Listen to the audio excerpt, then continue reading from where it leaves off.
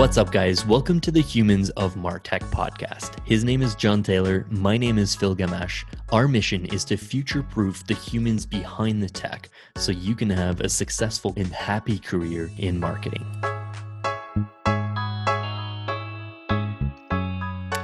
What's up, everyone? Today on the show, we are joined by another local favorite marketer, Manuela Barcenas. She's a growth enthusiast and a startup marketer on a mission to help managers and their teams work better together.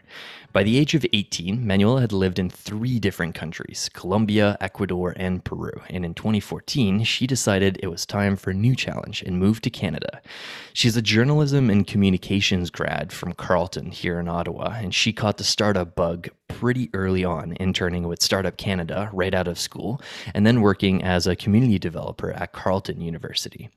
In 2018, Manuela was the marketing hire number 1 at Fellow.app, one of the hottest startups in Ottawa, and we're going to dive into those guys today. She's been living the startup marketing life for nearly 3 years now at Fellow. She's helped launch the successful Super Managers podcast. She runs a huge newsletter, the Manager TLDR newsletter, and she's self-taught in HubSpot, Google Analytics, and a bunch of other stuff. Manuela is a rising star and a must-follow on marketing Twitter. She tweets about mindset, marketing, and management, and always has amazing quotes. Manuela, thanks so much for taking the time to coming on the Humans of Martech today. Thanks for the kind words, Phil, and thanks for having me. This is very exciting. For sure. We love Fellow, local Ottawa company, huge fans of supporting the startup ecosystem. And I wanted to kind of start off today by just maybe you can take us back in time and walk us through the early days, the early months of being at Fellow, the first marketing hire, tiny team with all this ambition. Take us back in time. For sure. So ambition is the right word. So it was 2018 when I met Aiden. And he told me about this product that he was testing with a small group of managers at Shopify. Mm-hmm. And I could just tell his passion and, like you said, the ambition in his eyes, right? To make this a great product and build a great company behind this product. So that really caught my attention. And I remember messaging him on LinkedIn the next day after meeting him saying hey, I would love to talk about this thing you're building. I could tell his passion. So we met, and like you said, I was hired as the first marketer in the company. What is fun is that I was hired as the 6th employee, but everyone back then was a developer, so was building the product. So I was the first non-technical employee, and when I joined, I was doing a lot of customer support and content. So we didn't even have a website back then. And my first couple of months were all about chatting with managers at Shopify who were testing the product and answering their questions. So I had to learn a lot about how the app worked. And also I started developing content for our upcoming website. We didn't even have a website. So Aiden told me, why don't we start writing the content? So when we publish that website, we're ready with a bunch of blog posts and articles to go. So those were my first couple of months at Fellow. When I look back, it's hard to believe it's been almost 3 years. But it's been a great journey, and I'm so thankful to be a part of it. It's a wild, sorry, I'm going to jump in. It's a wild journey. I didn't realize how you started. It's actually extremely similar to my origins as well. I was employee number 8, one of the first non-technical hires as well in a startup ecosystem. It really puts a new lens on things. Talk us through those early days.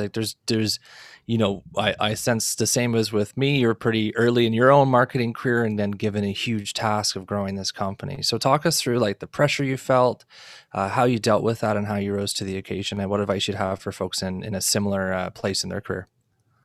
Yeah, so I think one thing here that is very important, and this is more like a management and leadership lesson that I always mention, is from the very beginning, Aiden just showed a lot of trust in me.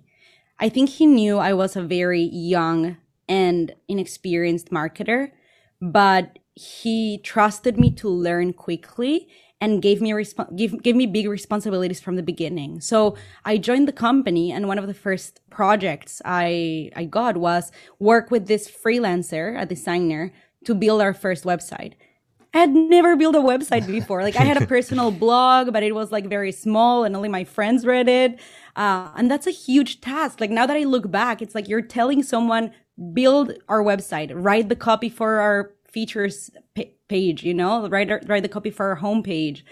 So that was a huge responsibility. So I think, like, when I look back, I really appreciate that Aiden just gave me that trust to figure things out on my own, to learn how to do things on the go. And that has been like a repetitive thing throughout my marketing and startup journey. I think as the company grows, you have to learn new skills, learn new tools. And I've been able to grow with the company, if that makes sense. Yeah, totally makes sense. And building upon that trust and having that confidence to move forward, right? Like, in the early days, you're everything. You said customer support too. Like, it's wild how much breadth there is in an early marketing role. As you've gone and progressed in your career, obviously Fellows has lots of success, and you've got to pick a little bit of a swim lane. How did you pick what you like to work on out of, the gamut of things that you're trusted with? I'm sure you like everything, but we all like one or two things the most. What do you like the most, and how did you pick that? Yeah, so I'm a journalist by training, right? I graduated from journalism school. So I love writing and I love content, high quality content that is useful and helpful for people. Mm-hmm. So I think that's why I'm so passionate about content marketing. And it's been one of the main channels for growth at Fellow. Mm-hmm. Like Phil said, we have a blog, we have a newsletter with thousands and thousands of subscribers. We have a podcast, which is growing every week with thousands of listeners as well. So I think my background in journalism really is connected to this passion for content marketing that I've developed. But like you said, Jonathan, like, I've been able to learn about so many areas of marketing in those early days. Another example of trust was Aiden telling me, okay, go create our Google Ads account. Yeah. And I was like, okay. So I created a Google Ads account. I remember he sent me an ebook called Alpha Beta Google Ads Campaigns, something like that. I'm not sure if you've heard about this concept. And I just read that guide, learned about creating campaigns in Google Ads, and started doing it, right? I think one of my favorite books, we'll probably reference this later, is Atomic Habits by James Clear. Mm-hmm. And he talks about action versus motion, right? Like when you want to learn something, a lot of people spend a lot of time in the motion stage. So like planning how you're going to do it, planning how you're going to learn. But I think when you work at a startup, you don't have time for that. You just have to take action, right? So I was told, okay, we need Google Ads campaigns.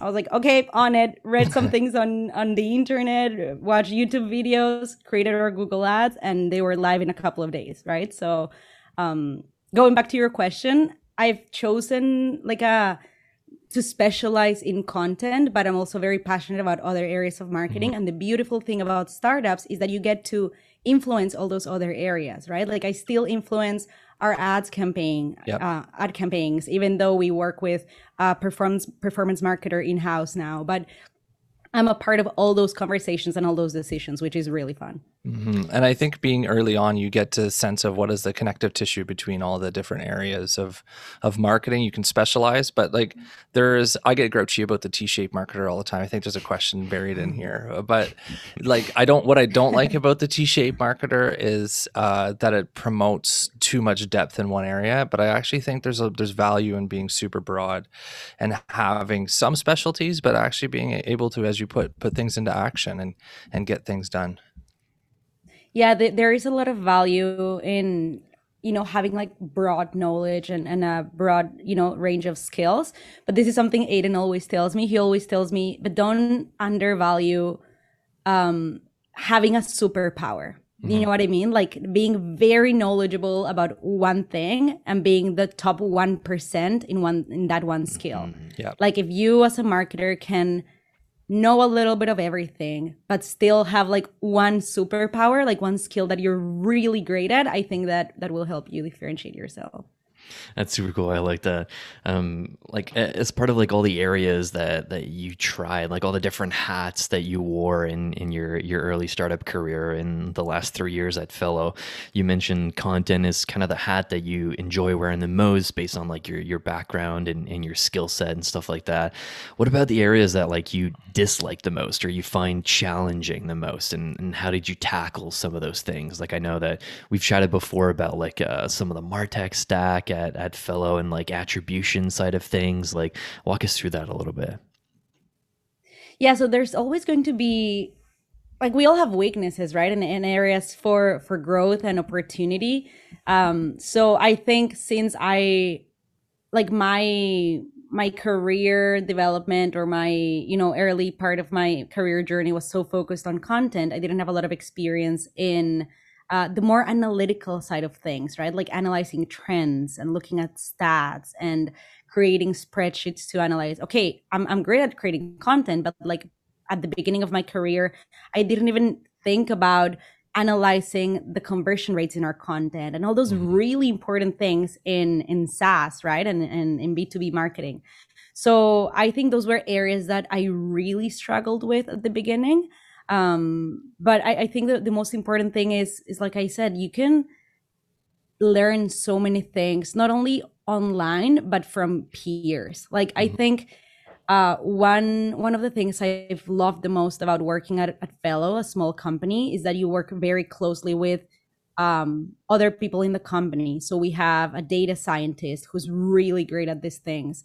We hired, like I said, a performance marketer this year, and now I meet with him every week. And in every meeting, I try to absorb as much knowledge as I can, right? So it's just, I think, having this mindset that yes, you're going to have areas that you're not super strong at, but if you can absorb that knowledge from other people in your company, from mentors, from resources, I think we can all learn more about different areas. It's a fascinating thing of working in startup land. Like underneath the umbrella of marketing are so many different areas. Like you can have your marketing operations, you can have your like front end web development and design, graphic design, illustration, copywriting, content marketing, and there's a lot of pressure there. So how do you, like, you know, again, I'm going back to these listeners who are probably in a small startup, you know, have a huge responsibility, especially for the stage of career they're in. How have you prioritized and you know, looked at that and said, well, this is where I focus or not focus, and how do you kind of integrate these skills into your practice?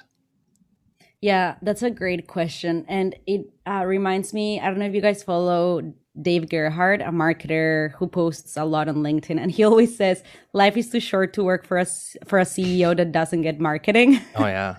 And I've been really lucky to work with Aiden, who is someone that really understands the value of short-term gains, right? Like they're in marketing, you can have like short-term gains, for example, have things that convert really quickly, but you also need to build a brand and have long-term wins, right? And I think Aiden he really understands those concepts. So I've heard from other marketers that they get a lot of pressure to show results for everything that they do, right? But I think at Fellow, we've found a balance between long-term wins and brand building initiatives like the Super Managers podcast, the Manager TLDR newsletter, and then short-term wins, right? With our ads and, you know, like optimizing content for conversions.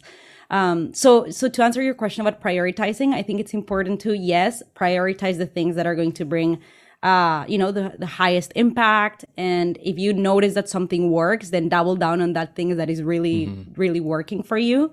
But at the same time, also acknowledging that not everything needs an immediate win, right? Like in marketing, I'm a huge fan of brand building and trust building with people. So I think it's a balance between those things in order to prioritize your marketing activities. But if we're talking about prioritizing all the things that you have to do as a startup marketer, I'm also a big fan of, you know, I'm a productivity nerd. I love concepts like time blocking, you know, measuring how much time I'm spending on each activity to make sure like I'm kind of like working at my best. So those are two things that I think about that. It's funny. You hit upon something that I think is probably a lot of folks listening are thinking, yeah, that's a pain point I have, is that balance between short-term gains and long-term brand building. And every marketer on the planet you talk to is going to say, build a brand, build trust. And you guys at Fellow have an awesome podcast that it's a slow burn, right? You don't start, with a massive audience. You have to put the work in every week. Talk about the value of brand building, and how that has worked at Fellow, and how things like the podcast and the newsletter have helped you guys, reach that next level. Yeah. So, our brand is really important to us, and that's why we try to produce as much, helpful content as we can, because at the end of the day, we want people to remember us when they experience a problem with their meetings, when they're tired of attending meetings that don't have an agenda. The moment they think, oh my God, this email could have been an email. What's happening with all my meetings? They're so exhausting and draining. We want people to think, oh, right, Fellow helps with that, right? Yeah. It's not only about, like you said, the short-term gain, but it's about building that trust with people. So when they experience the problem, whether it is next month or in 3 years, they'll think about us. Yeah. And it's a differentiator, right? Like, I think we've seen more and more competitors in the space since the company started. And Aiden, I remember, warned us of this 3 years ago. He said, like, wait 2 years and we'll see like 10 of these products, very similar products. But one of the things that is going to differentiate you from those products is your brand and the people behind your brand. I'm a big fan of companies like Drift and Gong, right? Like, when I think about Drift, I think about David Cancel, and back then David Gerhardt, when he was the CMO or VP marketing. And when I think about Gong, I know the names of people that work there, and I don't know them, but I know them through LinkedIn, right? Yep. So whenever I have a problem related to what those companies do, I'm sure they're gonna be the first that I look for. Yeah, and I think a lot of branding is making your brand the default choice in this space. Like, oh, I don't need to look at competitors. If I'm going to talk about conversational marketing, I'm going to go to Drift. It's just a done deal before you even get to that point. Exactly. Walk us through like some behind the scenes of the podcast. Super curious to know like what role you have, like how many people are involved in like the show behind the scenes. Like John and I run the Humans of Martech, so like we know that coming up with like guests and like topics and editing. Like walk us through like all the moving pieces behind the scenes and how many people are involved. Yeah, I think most people don't know how much work a podcast can be. It's a lot of steps, like you said, like from choosing the guests to writing the questions to, in our case, we have an illustration for every episode, right? And people don't often think like we have to like ask the illustrator to draw it, but it's so like detailed. Like we have to tell him the color of people's eyes and the color of people's hair. Like it's like very detailed steps. So what's the process behind the podcast? So a fun story is that when I look back, I can't believe the podcast was just like a random idea we had at the office one day. I remember Aiden walked in and he always like got to the office like very like excited about new ideas and energetic. I don't know if it's all CEOs that are always like idea. And one day he was like, I love podcasts. You love podcasts. Why don't we start a podcast? And I was like, yeah, let's start a podcast. And then we went to a whiteboard in the office and started brainstorming names. And we were like, okay, Super Managers, that's a really cool name. And then I think the next week, SaaS North was happening in Ottawa after we had that little brainstorm. And we were like, okay, why don't we just email people who are attending SaaS North, like the speakers that are coming to SaaS North, and those will be our first guests. We were like, okay, let's do it. So we emailed the SaaS North organizers, and we asked them to introduce us to a couple of the speakers, and they introduced us to David Cancel, who was here for SaaS North, and Michelle Romanov, who is the president of Clearco in Toronto.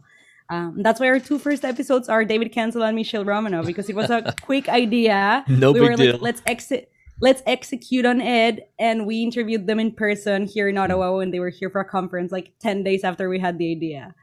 So I think that's a fun story because it goes to show the beauty of like moving quickly and how you can do that in startups, right? Yeah, like hesitation. No hesitation. No hesitation. Like, and it's also like, what's the worst that's going to happen? You interview these two people, your podcast runs out of steam, and you tried something and you learned, and there you go. But you guys obviously have built this into a successful brand building enterprise for you guys. Yeah, so to answer your original question, the process behind the podcast. So we work with a podcast producer who is a freelancer podcast producer, but she's been with us for almost a year. Her name is Maddie. Shout out to Maddie. I've worked with her for a while. And at the beginning, I was the one writing the questions for the guests, so doing all the research. But now Camila, who is one of our teammates here at Fellow, our marketing coordinator, is in charge of researching and writing the questions. And then Aiden and I read those questions, add a couple of questions. You know, that sometimes I add questions that I'm like, oh, I actually want to ask this person this question. You know, I'm interested to hear what they had to say about this. So it's a very collaborative process.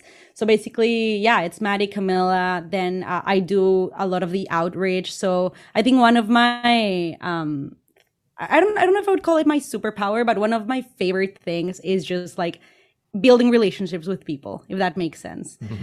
So I love being the one who emails the guests and builds that initial connection and tells them why we want to interview them and the topics that we would love to hear from them, about. And then, yeah, we schedule the interview and Aiden does it. And that's the process. We've developed a very thorough checklist, like a step-by-step process.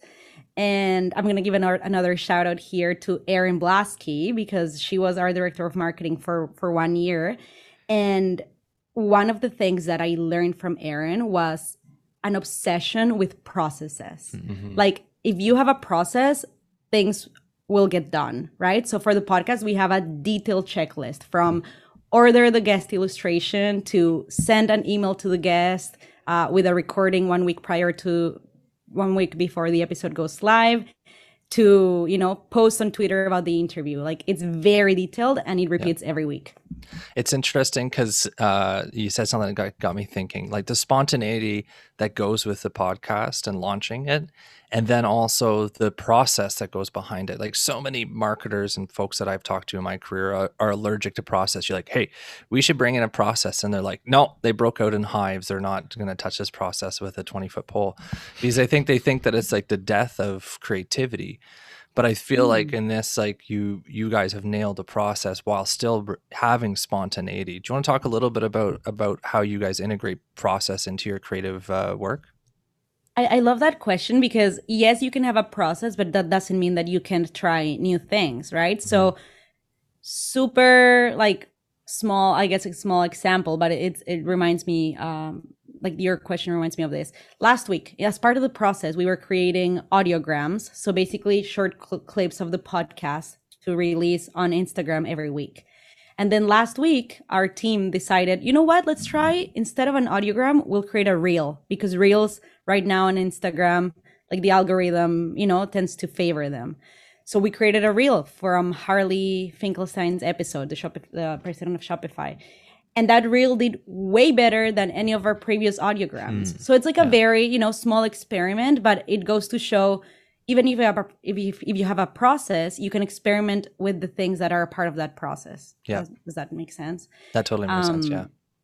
Yeah. So yeah, we, like you said, like we encourage creativity. Something that I like to tell, Camila and Nicole, who are on my team, is that, like, if they have suggestions to add to even remove, from all our processes, they can do so.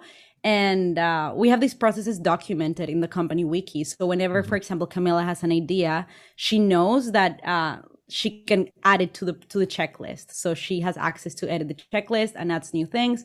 And then the process becomes longer, but it becomes more thorough and better, right? So we're always iterating on those processes. Yeah, I love it. I love it. There's probably a couple of tips in there that we can learn from that, Joan. I think there's a lot more process checklists that we could build for our episodes.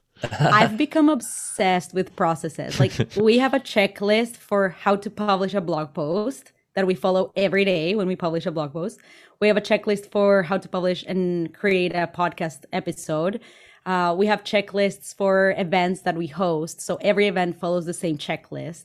So yeah, I've become obsessed with processes. Walk us through the process for the newsletter. I know that the newsletter is like a big, like a big chunk of your time, right? Like the podcast came after, but the newsletter was launched first. Like, so walk us through like maybe I'd love to like hear your thoughts on like learning HubSpot, like your journey learning HubSpot, like being given the keys to like this is your email marketing tool. It's an automation tool. You don't know anything about it today, but like go learn it yourself and figure it out. And then like this is what we're going to use to send out all the emails for our newsletter. So walk us through that a little bit. Yeah. So, like I said before, one of the cool things about joining a startup early in your career is that you grow as the startup grows, right? So, I think all the skills I've been learning and for example, the ways I've been using HubSpot have changed as the company demands more from me as a marketer and from HubSpot as a tool, I guess. So at the beginning, when I joined, the only thing we needed was a form for people to sign up for early access to the product because we were still in beta, right? And we used HubSpot forms for that. But then one day we decided, oh, it's time to build an audience, to collect emails from our blog readers. Let's create a newsletter. So we started the newsletter on HubSpot. Now we use HubSpot for many other things, right? Like we have automated emails for people who sign up to the product. We have automated emails for people who download our content and our ebooks. So I'm not sure if I'm answering your question, Phil, but yeah, basically it's like as the company demands more things, I think I felt the need to learn different ways to use HubSpot as a tool. So it's been like very progressive. No, I love it. Or it's been like a progression. Yeah, it makes a ton of sense. Like, I love that you guys like started off with HubSpot and got a sense of like almost like 100-person database, right? Like your newsletter list started super small and it's like grown to like 1,000, and like your use of the tool increases with thousands everything. and thousands. I love it. Maybe like one thing I'd love to touch on as we're kind of wrapping up here. You mentioned like growth and like all the growth areas that you have within being a smaller team. One of the things that I think is amazing about you, and I've like invited you to be a guest speaker at the DMC like in your first year at Fellow, and I've gotten to see like your career progression and like all the amazing things that Fellow has done. Like you started off as the first marketer and you worked your way up into being a manager on the team now. So like you're leading folks and you've gotten to write about being a manager for the last like 3 years, and now you're a manager. Like walk us through like some of like that experience, like people that are in your shoes like 3 years ago that are like, yeah, I want to be a marketing manager. Like what tips do you have for some of those folks? Yeah, Phil. So, when I look back, I think I was very lucky because like you said, I spent 2 years learning about management before becoming a manager. But who else does that? I don't think rare. I don't think anyone that becomes a manager, like I'm generalizing here, but has probably read like one book about management max, right? Yeah.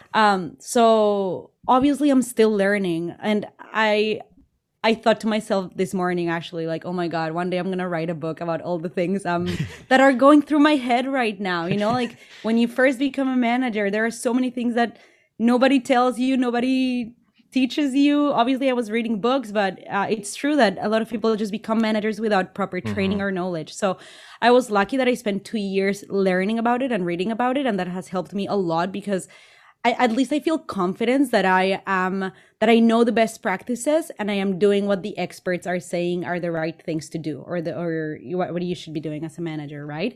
But if I could, like you said, go back or just share advice with marketers that want to become managers in the future, it would be exactly that. Like start reading about management from the beginning of your career. Like a great book that I will always recommend is The Making of a Manager by Julie Zhu. She was the former VP of product design at Facebook, and the book is a story of her leadership journey in the company. So when she was an individual contributor and then became a manager, became a director, and then became the VP of product design at Facebook. So books like that one and Radical Candor by Kim Scott, and many others are a great start. And obviously listen to the Super Managers podcast if you want to learn from other managers.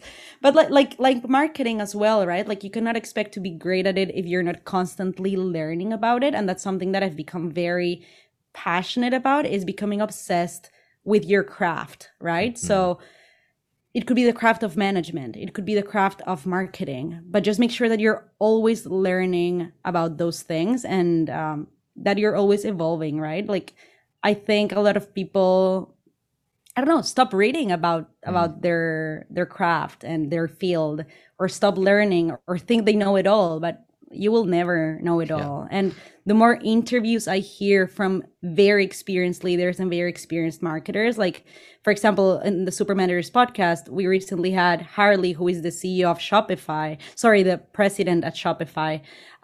We also interviewed JML, who is their former CTO.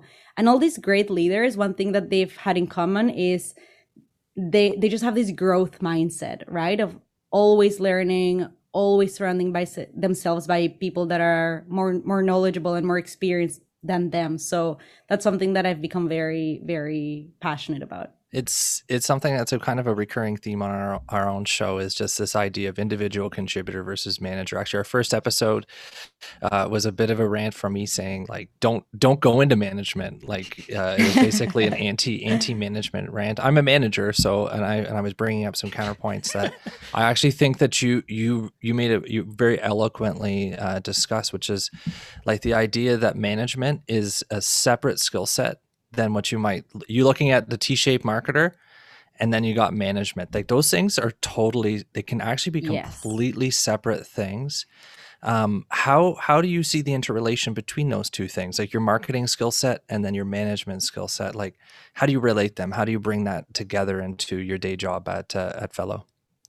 Yeah, I just think, and I would love to hear your thoughts on this, but I think your team will be more likely to trust you if you also have the skills as a marketer, right? And it's not just about the trust, but you'll be able to understand what your team is doing and give feedback on those things and bring your perspective on those things, right? So if you develop yourself as a marketer, you'll always be able to share feedback and help your team grow as marketers. Mm-hmm.